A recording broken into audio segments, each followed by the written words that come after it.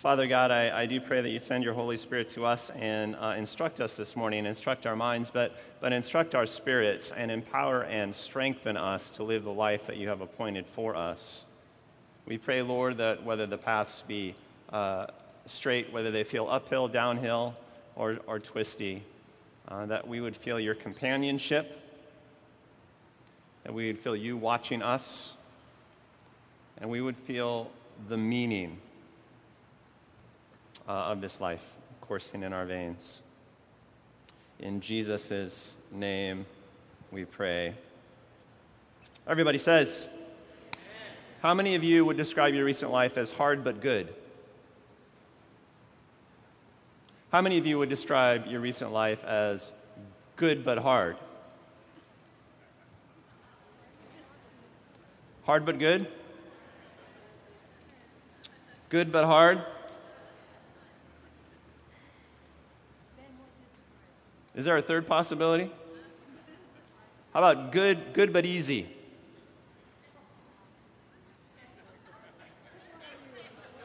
Two people. How about hard but bad?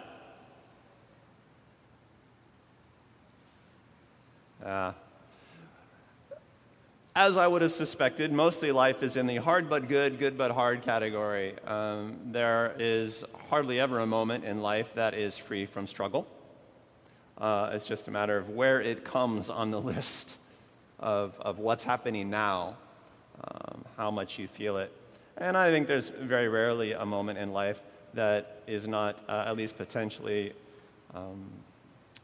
good. It's got some goodness in it somewhere. And it's just a matter of where that comes in the list of your perceptions. We're going to talk about that dynamic today as we continue our story on the story of the Bible. We're taking a look at the whole arc of the Bible and trying to understand it in context, not just taking little chunks of it. And today we're going to take a look at the book of Job. Job. How many of you have heard of the book of Job? Good. The sermon was not selected because it's Mother's Day. It's just sort of how it happened to fall out. In the arc of the story, so we started in Genesis, obviously. We read the oldest stories that humankind has. The stories of the beginning of the book of Genesis. And we talked about the original problem, which was humanity's inability to trust the good character of God. And how life is really about forming trust with the Lord. And then in the latter half, we talked about the original problem, we failed to trust God, and then God's call to purpose, which is typified by the story of Abraham in the latter part of the book of Genesis. God calls Abraham to a life of trust and to a mission of purpose. And God has been calling his people to those things ever since. The story of the book of Exodus is a story about God setting people free, not just free from enslaved circumstances, but free from a slave mentality. And it takes a lot to take us out of our slave mentality and put us into a free mentality. We talked about a big chunk of the Old Testament that's about staying free. It's where God gives us laws, he gives us rules, he gives us commandments, and he couples them with a sacrificial system that is all about grace. He says, do this, do rightly. But then he kind of builds into the system a mechanism for when we don't do it rightly.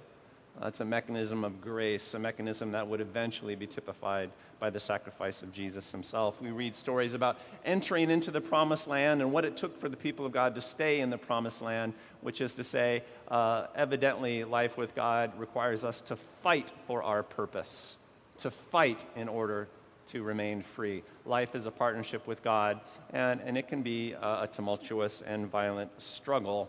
That's where the trust and the faith come in. We talked about the prophetic books, which make up a big chunk of the Old Testament, and just the reality that we have a God who speaks.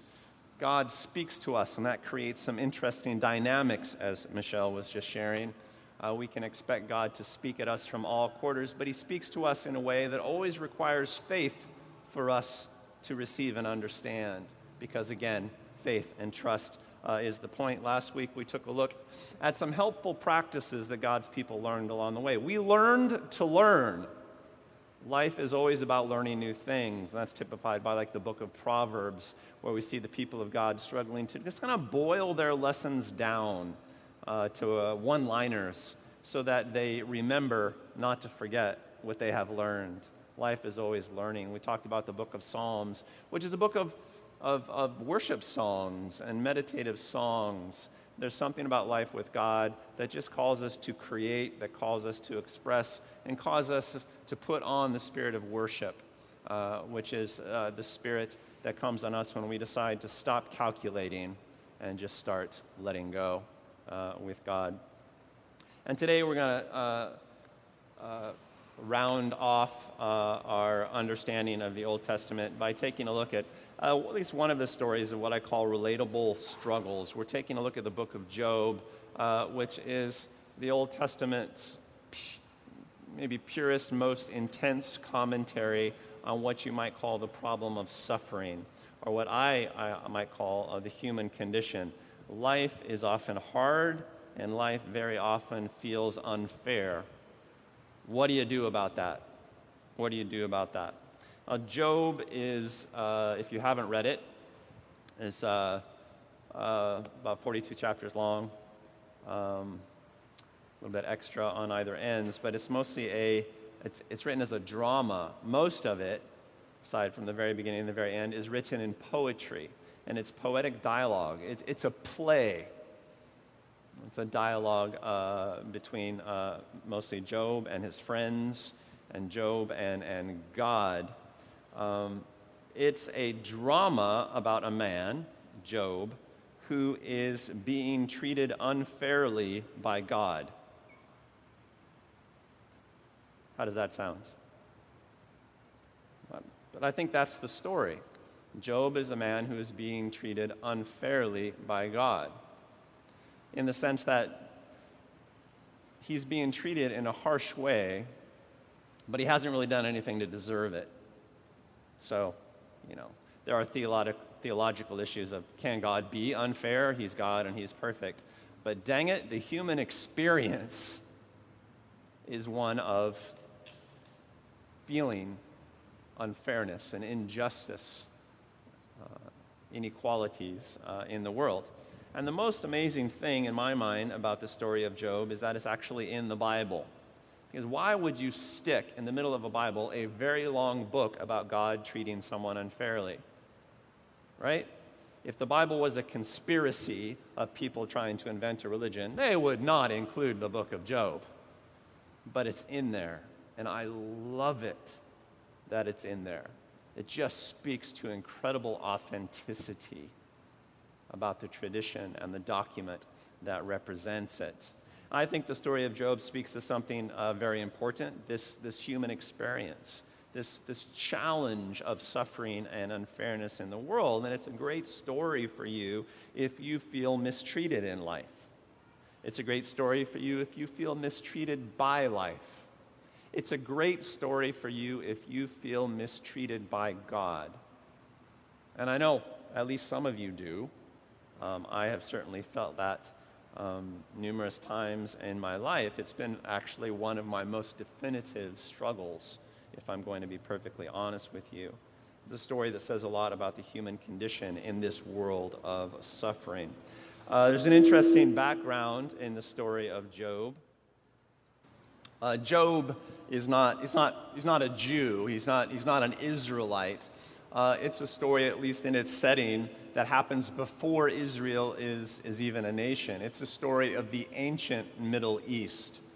And people argue about when it was written. And when it was finally written down, scholars say is probably somewhere between 1000 and 1500 BC. So, long about the time of maybe David and Solomon, or a little bit earlier than that. But clearly it's a story that in its setting predates the time when it was written down. I read some scholars who argue that it may be, in its setting, the oldest story, one of the oldest stories from the ancient Middle East. It's a legend that comes to us from time immemorial. In other words, because it is such an old story, it's not surprising that there are other stories a little bit like Job in the Middle East. a lot of Akkadian stories. The Akkadians were a people that would have,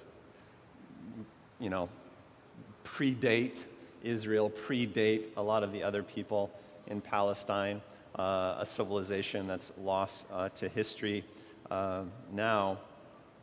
The most famous of the old Akkadian stories is referred to by scholars as the Babylonian Theodicy. And what that is, they discovered a tablet on which was etched the story of a dialogue between a guy who was suffering and his friend, and they were talking about why God lets innocent people suffer.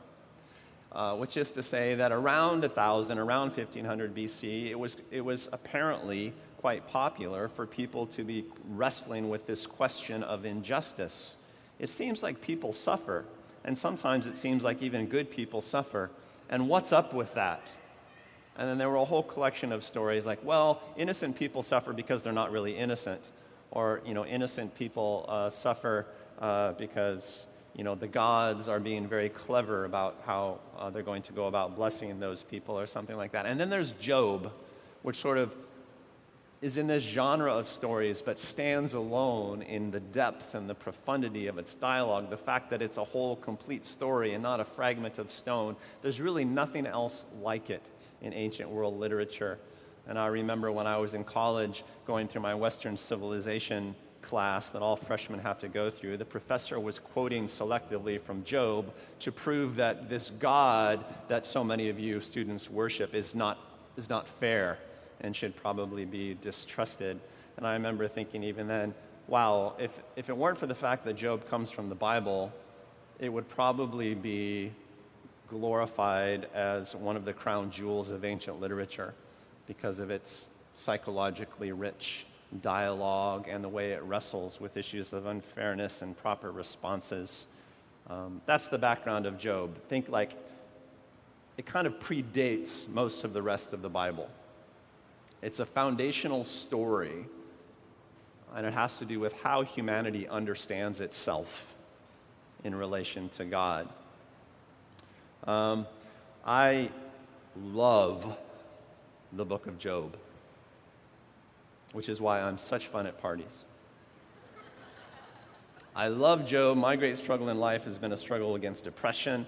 There was a period in which, I call it my Great Depression, in which I was like near suicidally depressed for a number of years. And I just fell in love with Job. I felt like this guy Job was the only guy who could understand me. I mean, what I really wanted in the depths of my depression is just to go drink a beer with Job.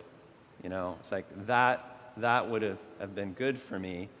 He was my go-to. We know that life is hard. The book of Job makes clear that life isn't fair either. But somehow God is in that. Somehow God is in that. And that's a complicated thing to understand and to experience. But that's what I love about the book of Job. It is arguably my favorite book, at least in the Old Testament. So you're getting a little bit of bias here. Here's how the story goes. We'll just blitz through this whole thing. In chapter 1, at the beginning, you get this little prologue. In the land of Uz, there lived a man named Job. This man was blameless and upright. Some translations will say perfect.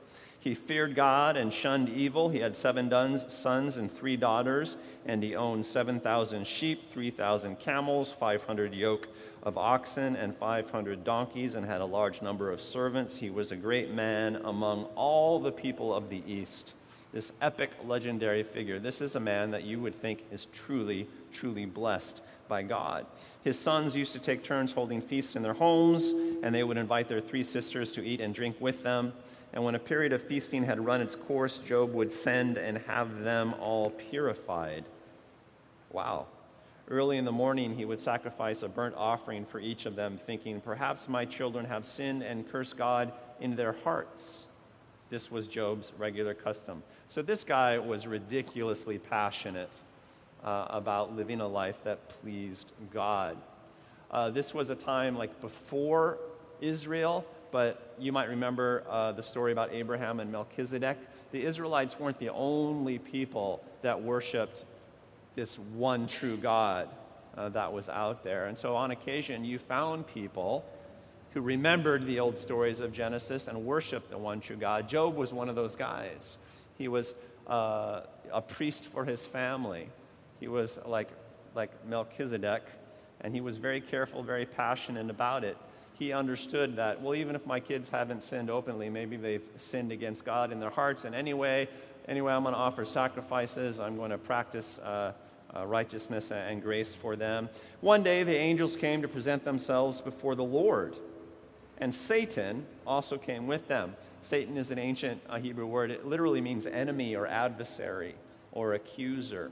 So, the Bible isn't the only book, the only story in which this figure Satan appears. Well, Satan came with the other angels, and the Lord said to Satan, where have you come from? Satan says, well, I've been hanging out on earth. Then the Lord said to Satan, have you considered my servant Job? There was no one on earth like him. He is blameless and upright, a man who fears God and shuns evil. God bragged about Job. Does Job fear God for nothing? Satan replied, have you not put a hedge around him and his household and everything he has? You have blessed the work of his hands so that his flocks and herds have spread throughout the land. But stretch out your hand and strike everything he has, and he will surely curse you to his face. Satan says, oh yeah, Job is behaving really, really well, but of course he is. You have blessed him so much. You've made it so easy for him. He knows where his bread is buttered. He's just being nice to you because you are the sugar daddy. He doesn't really love you. He doesn't really trust you. Satan's the accuser. That's what he does. That's his business. Maybe you've heard his voice in his head from time to time. His voice in your head. Well, the Lord said to Satan, very well.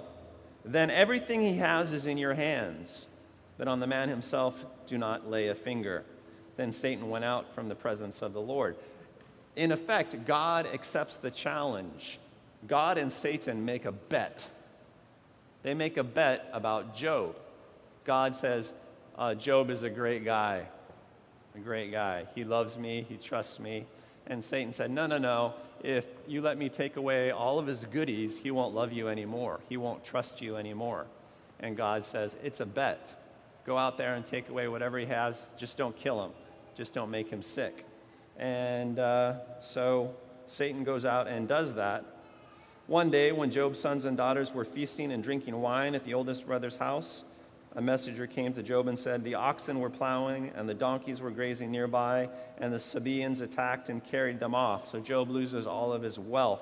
While he was still speaking, another messenger came and said, the fire of God fell from the sky. I don't know if that's like fire from God or like a lightning storm or something like that, and burned up the sheep and the servants. There was some sort of brush fire out there in the grasslands, and it wiped out the rest of Job's flocks.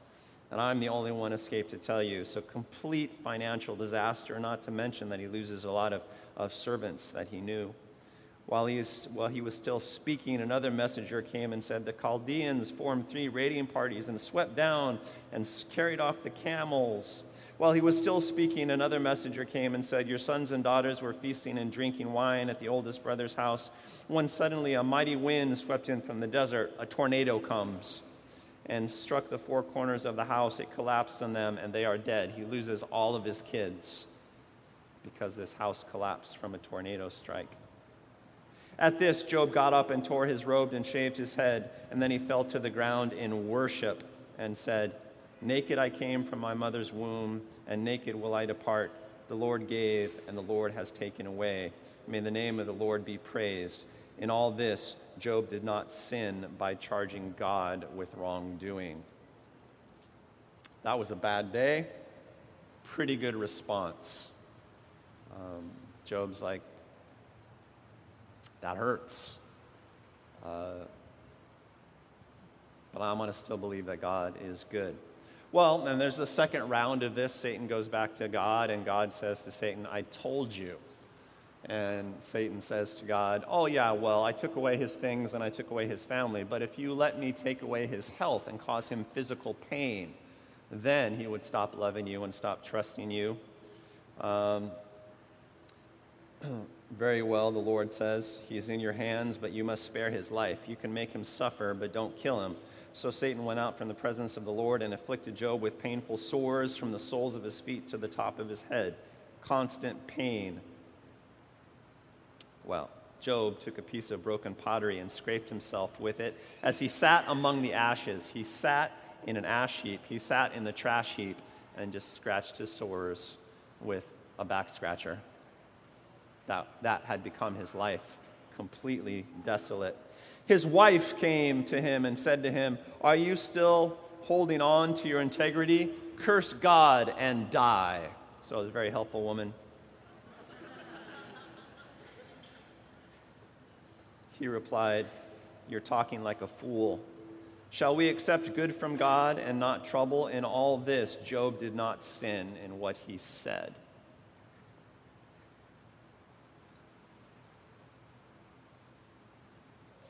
Fantastic response in terms of trusting God in the midst of incredible suffering. Spent his days in the ash heap, hanging on, just hanging on. Anybody ever been in a season of ash heap where all you can do is just kind of hang on, fend off a criticism here and there, just hang on, scratch your sores, look miserable? But he was hanging on, and then his friends showed up. Then Job's friends come. Eliphaz, Bildad, and Zophar. For you pregnant families. Good baby names. And they saw him, they saw Job from a distance, and they could hardly recognize him. They wept aloud, they tore their robes, and they sat on the ground with him for 7 days and 7 nights, and no one said a word to him because they saw how great his suffering was. That's just the first couple of chapters. And then what starts there is this long dialogue. You have about almost, 37, 38 chapters where Job is just talking to his friends, and it's highly dramatized, it's very poetic, it's very epic. Basically, the dialogue shapes up like this. Eliphaz, Bildad, and Zophar are like, "Wow, we feel so sorry for you. What have you done wrong that God should afflict you with such suffering?" And Job responds to them, well, thanks for your sympathy, but frankly, I can't think of anything I did wrong. I don't know why this is happening to me. You ever heard anyone say that? Have you ever said it yourself? I don't know why these things are happening to me. I don't know why my life sucks so much. And then the friend said, yeah, Job, don't be arrogant. Of course something is wrong with you. Otherwise, you would be experiencing health and vitality and coherence in your life. And they argue about that. At first, the friends kind of say it nicely, picking this up from chapter 5. Blessed is the man, this is Eliphaz speaking to Job, blessed is the man whom God corrects. So do not despise the discipline of the Almighty. Clearly, God is trying to correct you. He's trying to encourage you. For he wounds, but he also binds up. He injures, but his hands also heal. This is a nice little sermon, actually. You've done something wrong, but God is a gracious healer. Consider the love and the healing quality of your God, who longs for you to live righteously. So just repent and get this over with. I mean, it's a nice little sermon. What's the problem with the sermon? I mean, what Eliphaz says is true, but it's not accurate to the situation, because Job is not suffering because he's done something wrong. Job is suffering precisely because he hasn't done anything wrong, right? That's why he was subjected to this bet in heaven. And Job, decides to just defend himself and say, well, I haven't haven't done anything wrong. His basic response comes, first it starts out gentle. He says, teach me and I will be quiet.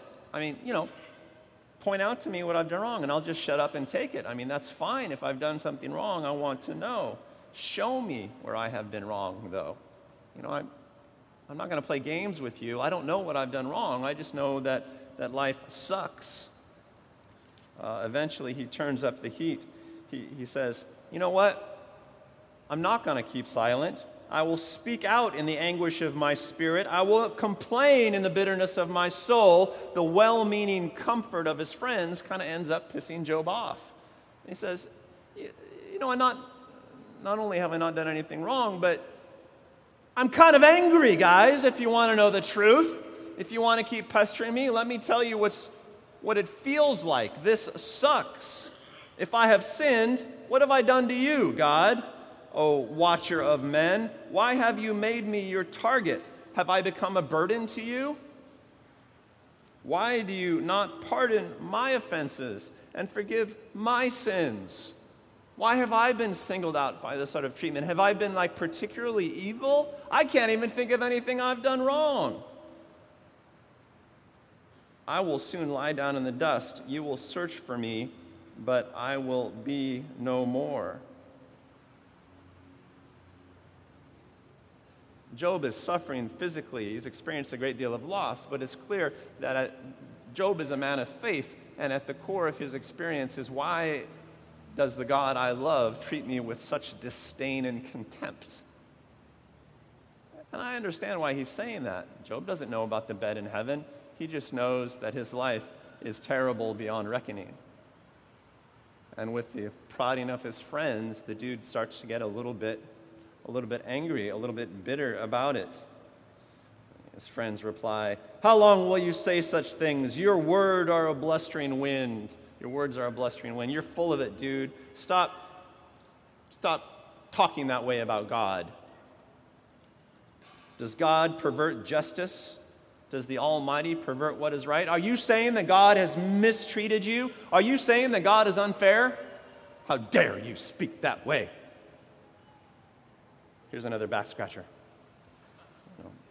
It just becomes this ridiculous conversation, increasing acrimony and angst. Eventually, another character enters in late, this young man named Elihu, who sort of tries to help, but he doesn't say anything new, and he just tries to make himself look good, tries to justify himself, show how smart he is, that kind of guy. He does share this one particular insight in chapter 35 toward the very end of the story, which I think summarizes Job's state nicely. He says, do you think this is just? You say, I will be cleared by God. Yet you ask him, what profit is it to me, and what do I gain by not sinning? I don't know if you follow that, but you say, I'm sure, I am God's man. I believe that in the end he will be just with me. But I feel like there's really no use in me trying to be a righteous person anymore. It's sort of that tension, right? Which I think Elihu characterizes nicely. Job ultimately responds to his friends and clarifies his position with God in what I think is the most definitive passage of the book, and it's in your program, from chapter 13.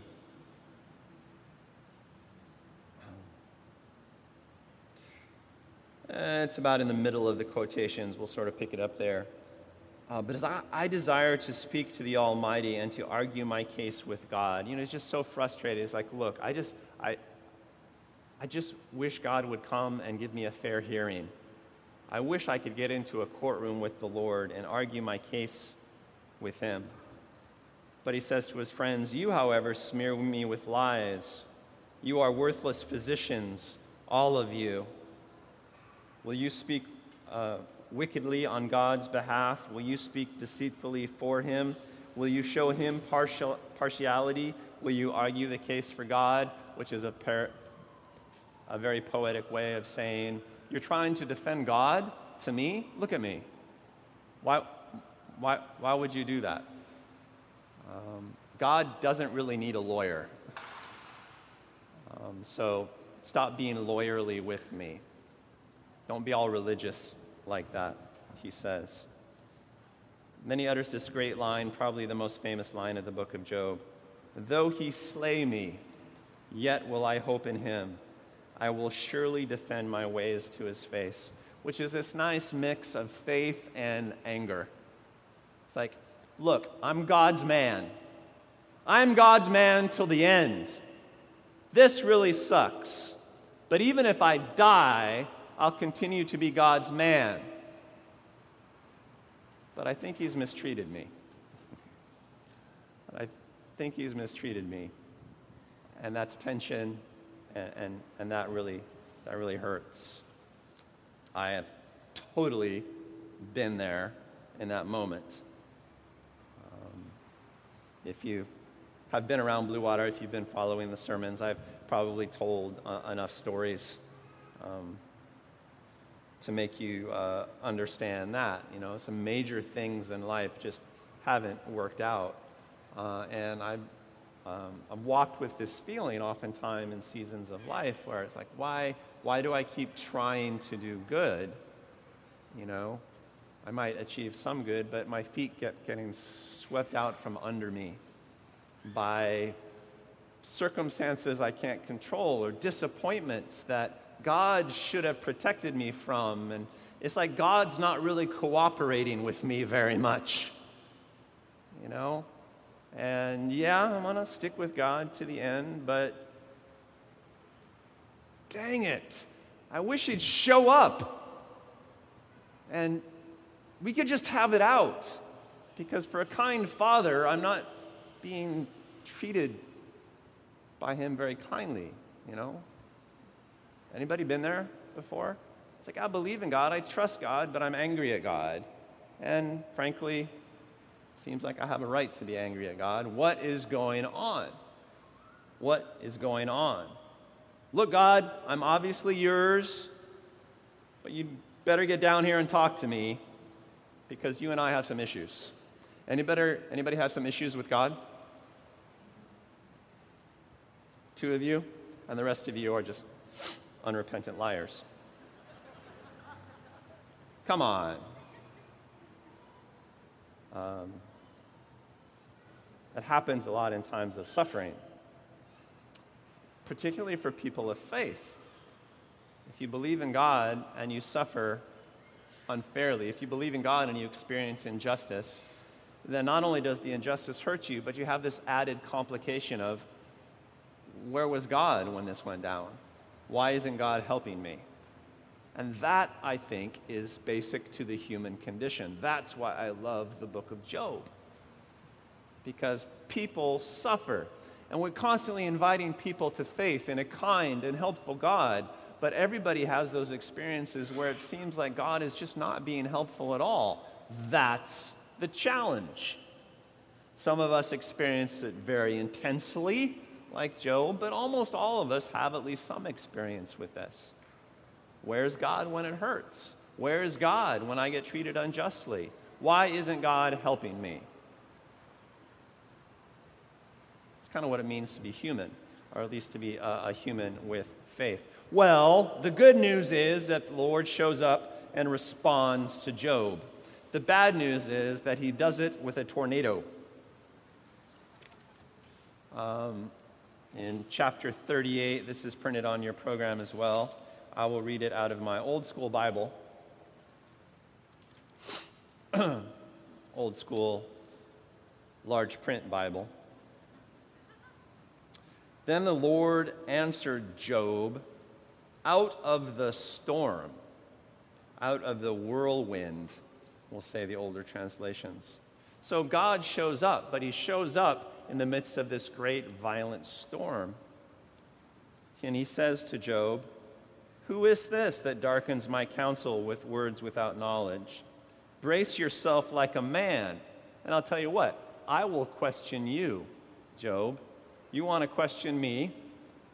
Let's start with me questioning you, and you shall answer me, okay? Where were you when I laid the earth's foundations? Tell me if you understand how I did it. And then it just kind of goes on. Who marked off the dimensions of the earth? Surely you know, Job. And this goes on and on and on. Basically, God shows up and says, well, before we get to that court case you're eager to talk about, let's take a pop quiz. Did you create the world? Did you create the universe? Do you know how I did what I did? Do you know anything? That's the Lord's response to Job. What do you think of that response to a guy who's naked and bleeding in an ash heap? How does it sound to you? And man, it goes on and on. The Lord lays into him pretty good. His response to Job is fearsome. You know, it's not gentle. God shows power, but also symbolically, God shows something else. He shows that he speaks through storms, that he speaks through destruction, which I think is why God shows up in a whirlwind to answer Job. And notice that God never explains himself. If you read the book, God never offers an explanation for why Job is suffering. He never explains the bet in heaven. He never says, will this happen, Job, because I was so proud of you? Job never discovers the reasons behind his miserable existence. So God responds, but he doesn't really answer. You know what I mean? God responds, but he doesn't really explain. And in response to God's powerful, scary response, Job gives a response to God. I pick it up at the beginning of chapter 42. Then Job replied to the Lord, I know that you can do all things, and no plan of yours can be thwarted. You asked, who is this that darkens my counsel without knowledge? Well, surely I spoke of things I did not understand, things too wonderful for me to know. And then Job just shuts up. That's basically the conversation. Oh yeah, there are things I don't understand. You're awfully big and powerful. Thanks for clearing this up. Bless you and amen.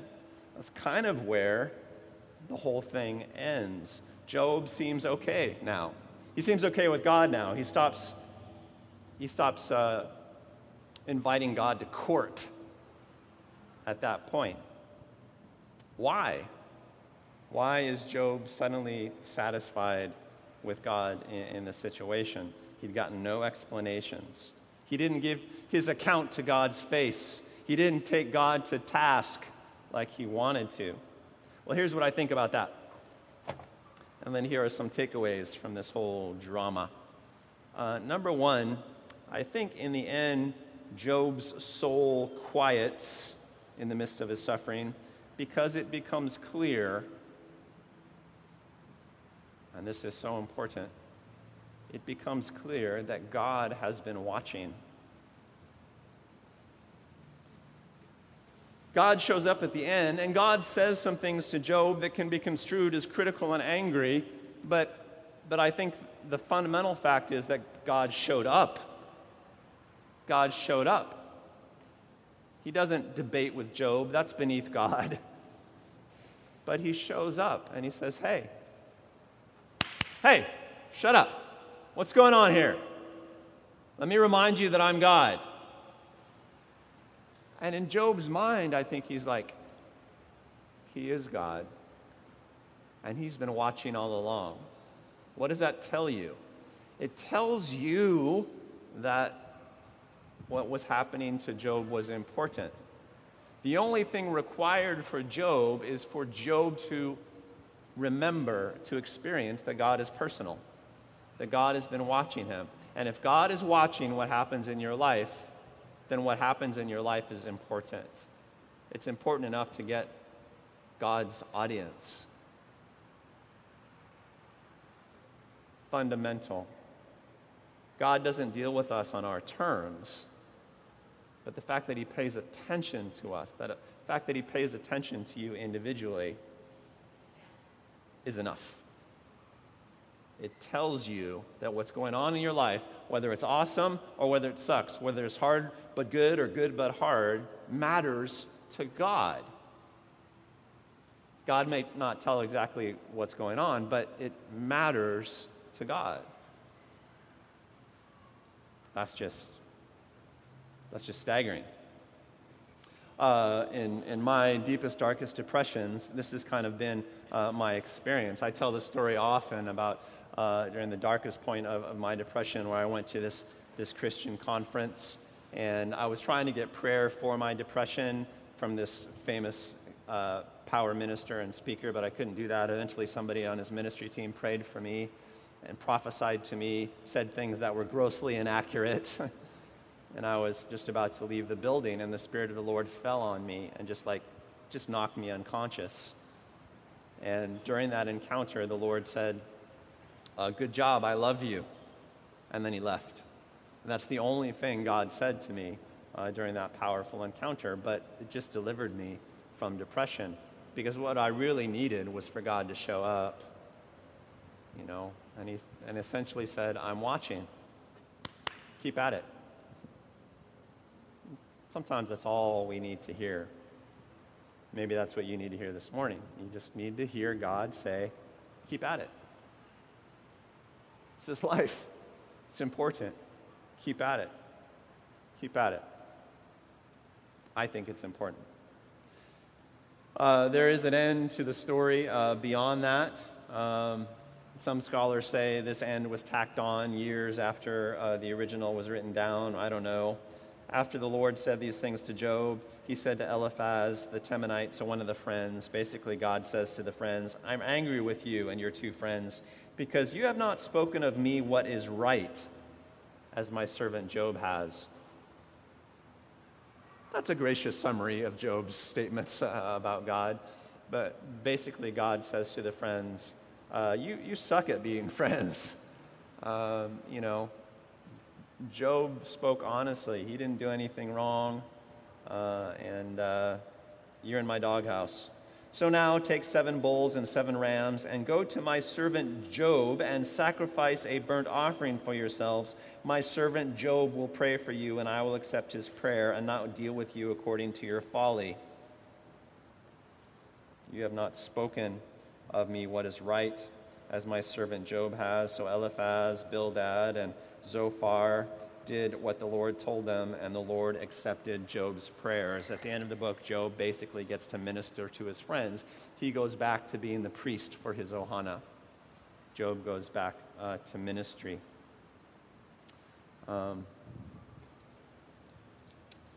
Job may not have aced the test exactly, he gets some restoration at the end. There's one final paragraph where Job eventually gets another family. He becomes wealthy again, and he lives to a ripe old age, which is just the Bible's way of saying, and life goes on.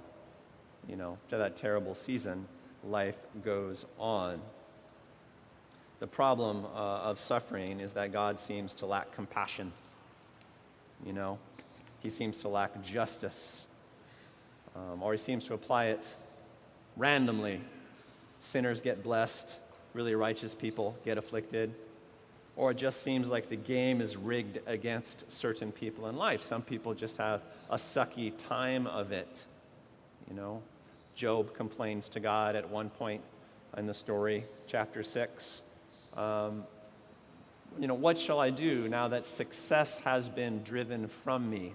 There's no way for me to get ahead. There's no way for me to win this game, it seems. So why do I bother trying? Anybody felt like that? That's the problem. That's the problem that we all face. Life isn't fair. But the problem with the problem of suffering is that it assumes that the main problem has to do with fairness or with comfort. You know what I mean by that? There's a problem with the problem of suffering, because in the reality, the main problem of life really doesn't have to do with comfort, and it doesn't have to do with fairness. The main problem of life always, always, always has to do with purpose. It has to do with what makes your life purposeful. You have to understand Job and life itself in context. There's an arc to this Bible story, right? The Bible story is the original problem of humanity is that humanity failed to trust that God was good. And God's response is essentially to let life be very hard for us, to give us a lot of challenges, because it's in challenges that we trust God. And then he calls us to a life of purpose. And in pursuing our purpose, that's where our trust is challenged and our trust is built. We have to keep that in mind as we read the story of Job. The original problem, we didn't trust God. The point of life is to build trust in God. The vision for life is to follow God's purpose for your life. Is to pursue purpose, to do good, to bless others, to glorify the name of the Lord. Job's story is filled with unfairness, but that's kind of what makes it purposeful, isn't it?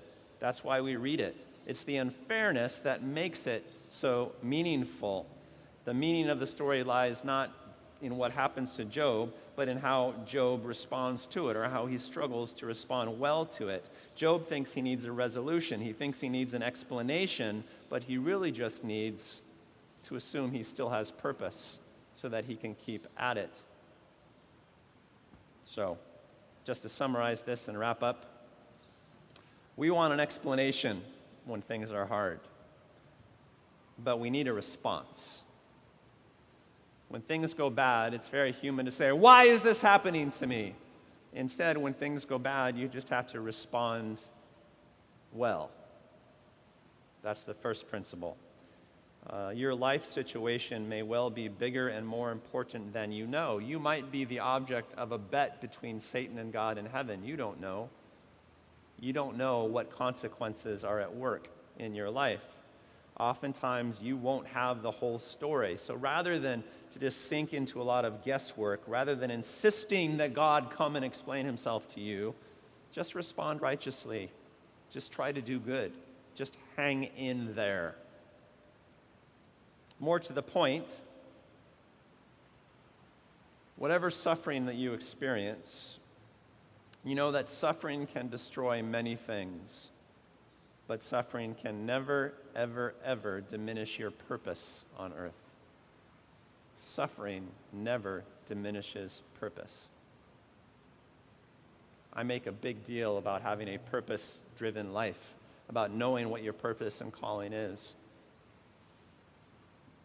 Suffering can't touch it. In fact, if you know what your calling and purpose is and you have a lot of suffering, the only thing that's going to happen is that your purpose and calling will become more powerful if you stick with it. God has called you to purpose. Come what may. And let that be your saving grace. If you endure, if you try to continue with your purpose, if you pursue meaning in your life, even in the midst of suffering, then what you will find is that, one, your trust in God increases, and two, your authority in God increases. One of my biggest wealth as a minister is that I have stories of suffering out of which I can speak to other people. I am confident in my faith these days, now that I've reached middle age. I'm confident in my faith mainly because my faith has been tried so often, and I haven't given up on it. And that's a wonderful confidence to have at age 50. It's a wonderful confidence to have at any age. And I have to bless suffering for giving that to me. I hope you don't have to suffer very much to get it, but I do hope that you get it. Does that make sense? Trust during suffering will always lead to purpose and ministry authority for you. You'll have a lot to offer others as long as you don't give up. And in a sense, you'll have a lot to offer God, because God will know that he can trust you. And I do love it at the end of Job, where the Lord comes and speaks to the friends And he says to them essentially the same thing that he said to Satan at the beginning of the story. He says, I trust Job.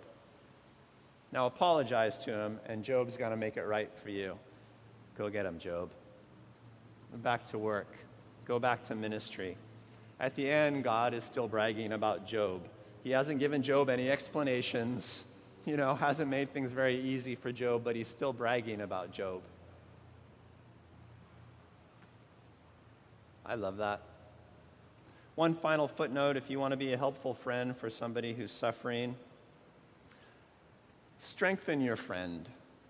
That's all you have to do.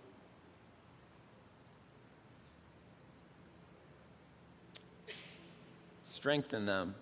It's more important than counseling them. It's more important than explaining things to them. If your friend is suffering, your friend will probably say in one way, shape, or form, why? Why is this going down? And what I usually do in response is say, how? How are we going to get through this? It's a different question. Right? Angst comes from asking why too often, but power always comes from asking how. How am I going to go forward? That's humanity. That's the human condition. How? Life is forward. Life is purpose. How? In the end, you may get an explanation for why it went down the way it did, but maybe not. But I guarantee you, if you go forward, you will have purpose, you will have meaning, and you will have fruitfulness. And you will have trust in God, and that's kind of the point. Kind of the point of life. What suffering people need, even more than sympathy, much more than an explanation,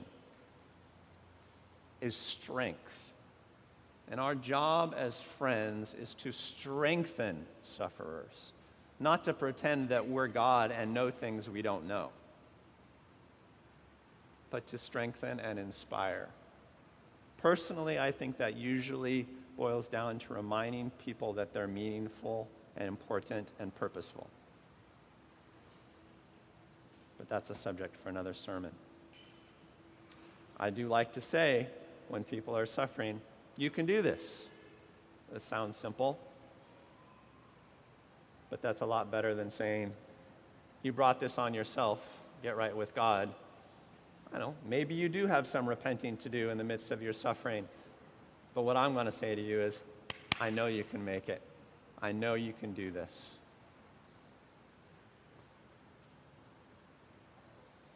I also say, what you do here matters. I know you feel like crap. You probably have been treated unfairly. I don't know why this is happening, but here's what I know. What you do today matters a lot. It matters to me, and it matters to God, because I suspect He's watching. I, for one, believe in you. What you do here matters. I think that's a great way to be Job's friends. What you do matters. And I think it's my message to you this morning. Whether you've come in a hard but good situation or a good but hard situation, what you do matters. Even if it feels like success has been driven from you, like there's no chance to succeed in life anymore. Well, like Job, what you do can nonetheless still matter. What you do is still important, even if it's not quote-unquote successful, as you might measure it.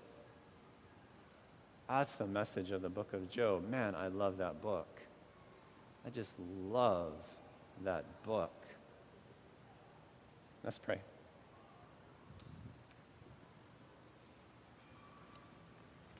So, Father, for this morning, we're not going to look to you for perfect answers, but we are going to look to you for a response. Move among us, Lord. Speak to us out of the storms.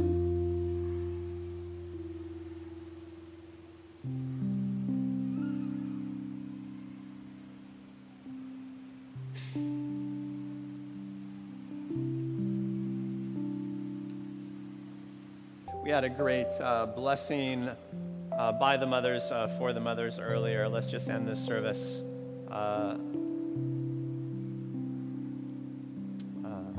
with with another sort of blessing. If you would all stand, please.